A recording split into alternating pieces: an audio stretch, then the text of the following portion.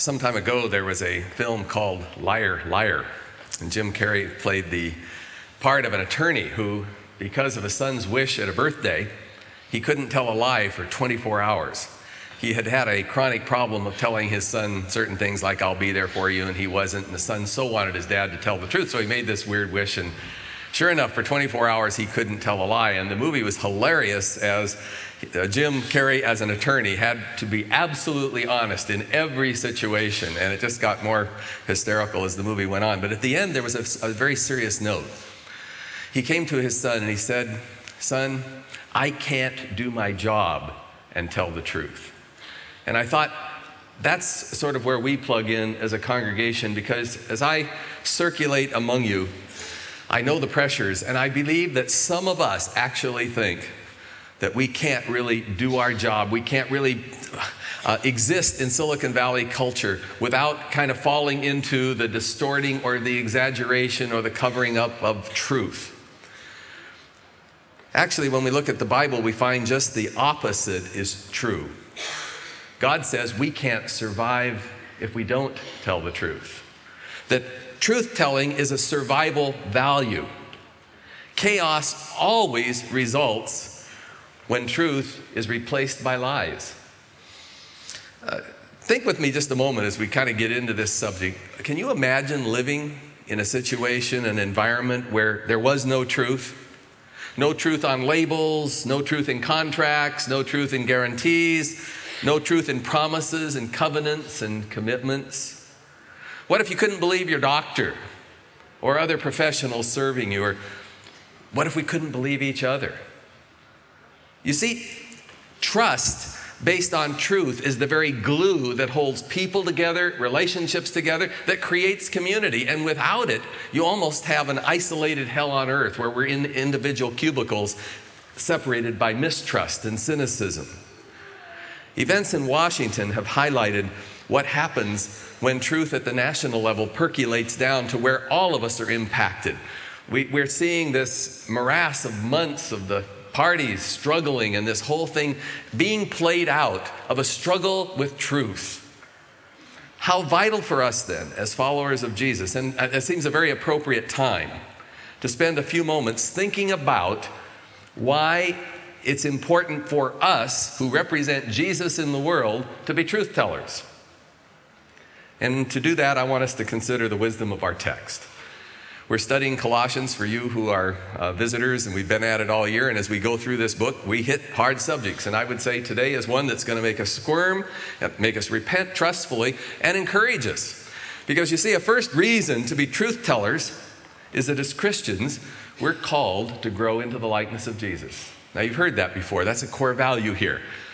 Why are you here week after week? We trust that that means the Holy Spirit every week takes us one step closer to our ultimate destiny to grow into the likeness of Jesus. And one of the dimensions of his likeness, our text says, is do not lie to each other, since you've taken off your old self with its practices, and you've put on the new self, which is being renewed in the knowledge, in the image of its creator. If you want to know what Christianity is all about, it's really a journey from getting rid of what we were before we met Christ, putting it off over a period of time, and putting on that new self that's like Jesus Christ. That's basically what we're about here in every class, in every worship service. Christians don't lie because if we say to the world, we're a little Christ, we're growing into his likeness, then our behavior is related to the reputation of Jesus in the world. I wonder if we really realize how much a skeptical public today particularly looks at Christians and judges the merit of trusting Jesus by our behavior. Jesus said, "I am the truth." He said, "I am the way, the truth, and the life." That's how he identified himself. But you know, he also said something very significant in the John text. He associated all lies with Satan. When he spoke to the Pharisees, he accused them who was accusing him of lying. He said, "You belong to your father, the devil. He was a murderer from the beginning, not holding to the truth, for there is no truth in him. When he lies, he speaks his native language, for he's a liar, and he's the father of lies." I think it's important for us to realize lies of any size, little, white lies, tiny lies, big lies, it's a sin. Lying is a sin. And what we mean by a sin is it's something that's against God's created order. It's something that long-term, if persisted in, will destroy us. It's something very serious. It's God's protection thrown out to his children. They're big warning signs. If you want to have the abundant life, if you want to avoid pain, don't lie. It's one of the 10 commandments. It's interesting to note that Jesus associates lying with the powers of evil, with Satan himself. When we lie, we exhibit not the qualities of Jesus, but the qualities of our pre-Christian self, of evil itself. Now, most of us don't want to kind of give that kind of credit to lying, but Jesus does. I know we would agree today, if we could talk one-to-one, most of us would agree, well, lying is not a good thing, granted. But here's our problem. At least it's my problem, and I think it's our problem. We live in a culture that increasingly is sort of accepting lying, cover-up, spin doctors, distortions as the norm. And we're led to almost believe that in our business ethics or wherever we are, a certain amount of the distortion of truth is not only accepted, it's necessary if we're going to survive and make it in our kind of culture. It saddens me when I find opinion polls, and you've all seen them, indicate people are accepting a certain amount of packaging the truth as inevitable realities, not only in politics and in business, but, in our own personal lives. And that's tragic if you draw out the implications of that long term. This morning, I'm not interested really in us thinking, well, how awful the world is out there. The Word of God always brings us back to us, and we need to look at us and where we lie. And I don't know about you because you didn't have to prepare this sermon, but I've had to sweat this out for weeks in preparation, as I do with every subject that I'm increasingly getting careful what I choose. But, I need to tell you, it's humiliating to keep a tally of 1 week where I can so easily, almost without thinking about it, exaggerate, distort, accommodate, even as a pastor. And I think we're sort of all in that position. How are you in the tax collector? Or how about those excuses we give friends for not accepting invitations when we're dog-tired, we don't really want to go, but we think up something? Or what about our excuses for being late or for missing an important event? What about expenses submitted to our company? What about just exaggerating fish stories and golf stories? All the stuff that we sort of do. This year, as we think about our role as servants of Jesus, I can think of no better way to serve Jesus, to serve our neighbor, and to serve ourselves than to make a new commitment of trying to grow into greater honesty than where we've been. I find, as I talk to people, that we've almost sort of given up. We're just in sort of an environment where it's never going to get any better, where we just wonder, will truth ever reemerge? And I want to tell you, yes, it will, but it's going to begin with us. And we can change. But I need to tell you also that any success in making progress about really being honest is not going to happen because you've heard a sermon or because you're going to leave here with determination, I am going to tell the truth. If it's true that lying is from the evil one, we're up against a force bigger than all of us. And if you've ever tried to be absolutely honest, you know what I mean. What it's going to take as Christians is for the Holy Spirit to come in and do the miracle of giving us a new heart, a new likeness to Jesus, just as the man talked about last night who got 2 new hearts. It's a journey to grow into likeness of Jesus. And he said, I am the truth. And it will only happen by praying for it, by wanting it, but acknowledging we don't do it or we'll take credit for it when it happens. But when we're able to become truth tellers, we give glory to God. And I want to remind us the reputation of Jesus is at stake. And if we had no other reason than that, what a worthy reason to seek to be lights of his glory out in our culture. You see, God is calling us to be proactive and carefully scrutinizing our habits of exaggerating and telling white lies and separating business from personal ethics, etc. Because the secular world loves nothing better than to catch a Christian in some form of dishonesty, followed by this litany, and you're a Christian. And if that's the impact Jesus is having upon your life, I'm not impressed.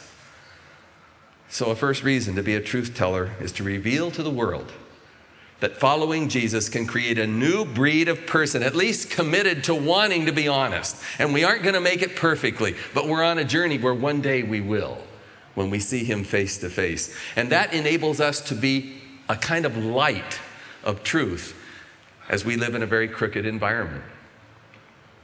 The second reason we're truth tellers is that telling lies has horrible consequences.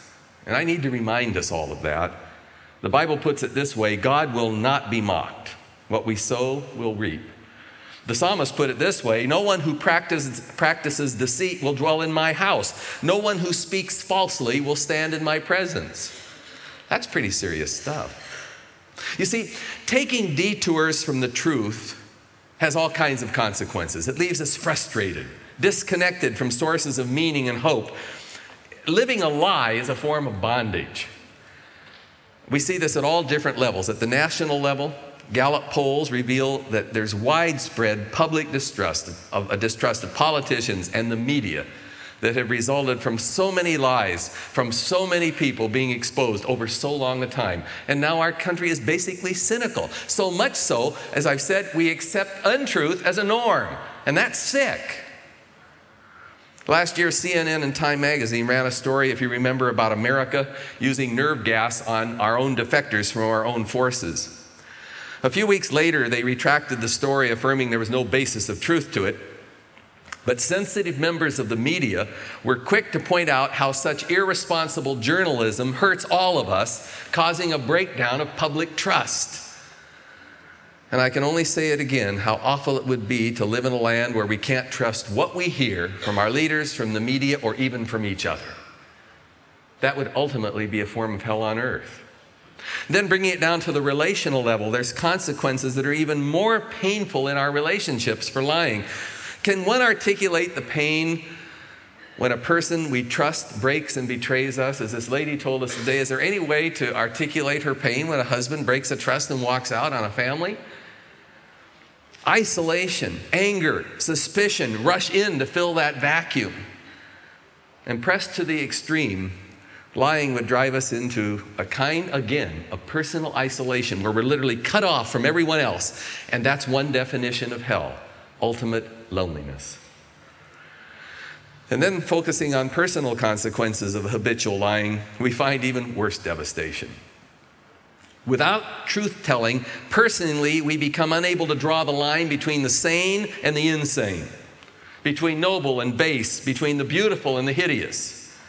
A liar lives under the constant pressure of having to remember what he said or she said and when they said it, coupled with the fear of exposure and the necessity for telling more lies to cover up. Making moral judgments becomes difficult because of the cloud of personal guilt that when we point at somebody else, we point back.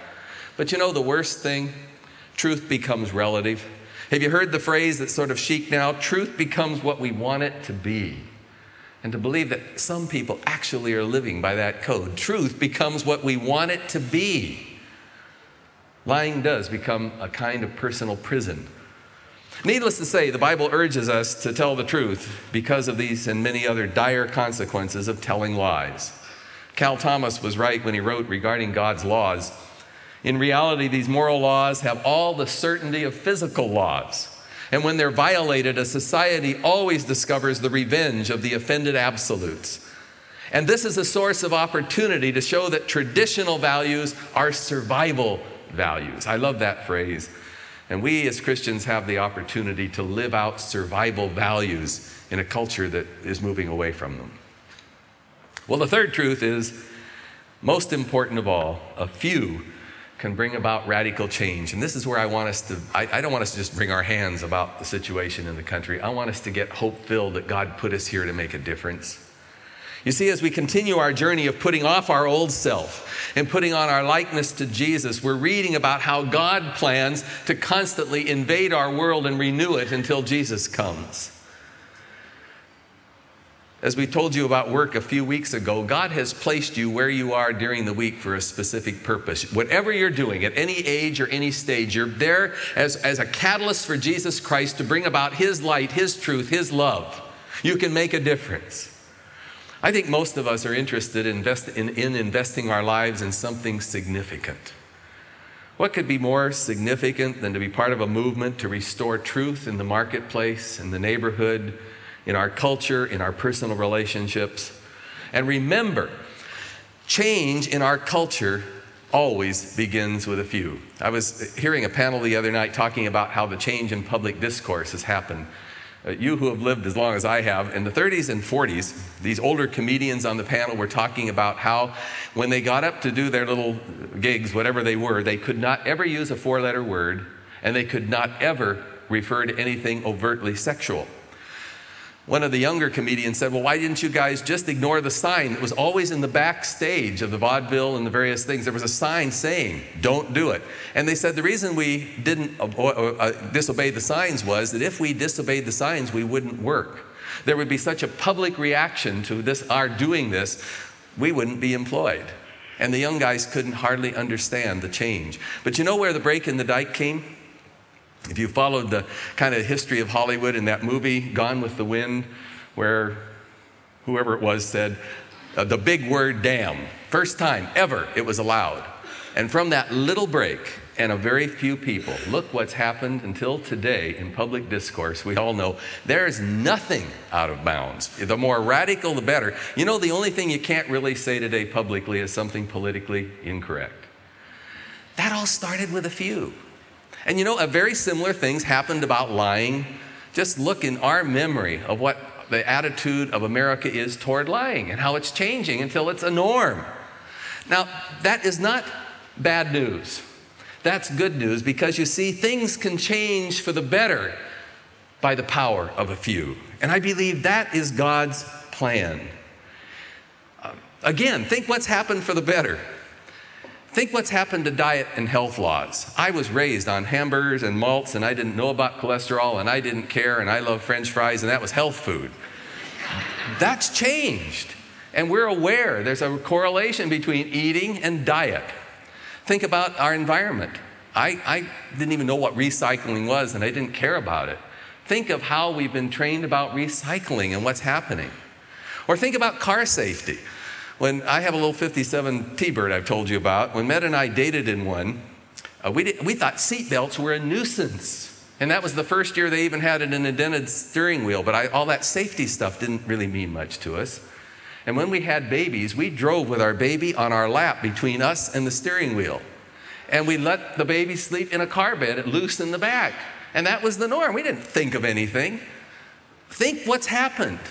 Public consciousness, behavior can change. Why then, if those kinds of things can change, why can't we as Christians have a hope that we can be used of Jesus Christ to bring about a change in how people behave ethically? You see, in the early church, one of the great reputations Christians had is that they were impeccably honest, lights in a very dark, crooked environment. And I believe you and I have that same potential today. When there's a huge need, rather than wring our hands, it creates an opportunity for change. So where do we start? I think we need to start with confession. I get very disturbed about Christians in the media and every place else pointing fingers and attacking people who lie. The only thing that we really can do as Christians is repent of ourselves, of our lies, and ask God to make us honest, because anything out there happened because of us down here. It only reflects where we are, and change has to start at the grassroots with us. And it will start with repentance, as God convicts us of our lies, our inability to tell the truth, but our desire to do it. I believe it has to start on our knees. David put it this way in the 51st Psalm, "Have mercy on me, O God, against you and you only have I sinned. Surely you desire truth in the inner parts. Create in me a clean heart." Let's ask God to give us a new heart, to make us honest in little things, catch ourselves in white lies, half-truths, exaggerations. If we get straight on the little things, the big things will follow in terms of big truth-telling. We can be honest in our business dealings. Recently, a friend resigned her position at a large Silicon Valley company because she wouldn't violate her conscience when she was being asked to do something about I don't know what the word would be regarding quarter profits. And she gave up a job with no place to go. We can be honest in our homes, honest with our children. Nothing hurts a child more than for us to lie to them. To have a child discover their parents haven't been truthful can scar them for life. And then we can attack secrets in our own lives, folks, which, if exposed, would harm the reputation of Jesus. You see, no matter where we've been, no matter what our track record, we can start today with a brand new beginning. You don't have to be hopelessly lost saying, well, I've been in that all my life. It'll never be different. Of course it can be different. We serve a God who does the impossible. Lord Chesterton in the early 20th century made a statement that should give all of us optimism. If you remember, in the early 1900s, the church was at its low point probably in 500 years. It almost looked like maybe it wouldn't make it. And Lord Chesterton, 5 years later, wrote, "It was being said, the faith has to all appearances gone to the dogs, and yet it was the dog that died, and the future is bright and full of light and life." God is always ready to surprise a needy, decadent world with renewal, and He's going to do it through His church. And I think the good news for us today is, folks, we have a chance to do something significant. We can ask God to make us that new breed of human being who will march out into the world and dare to be honest, no matter where we've been or how guilty we feel about the past. We can be catalysts for change. I'm so glad that Jesus can forgive our past. And I'm so glad that His mercies are new every morning. And He wants to give us the power today, a power that the movie actor in Liar Liar didn't have. We have the ability to tell the truth, not in ourselves, but in Jesus Christ. And you know, as you start out in this adventure, if it rings your chimes, I wish you'd write me some letters. I'd like to know some of the challenges you face once you start paying the price of being honest. It'll open prison doors, but there'll be penalties. But I think it's going to be a glorious adventure. Let's see what God's going to do. Would you bow with me in prayer? Lord, what a fantastic gift to be called to be truth tellers, particularly in these times. And God, we can't do it, but You can do it through us. We pray for the commitment, the desire to do it. In Jesus' name, amen.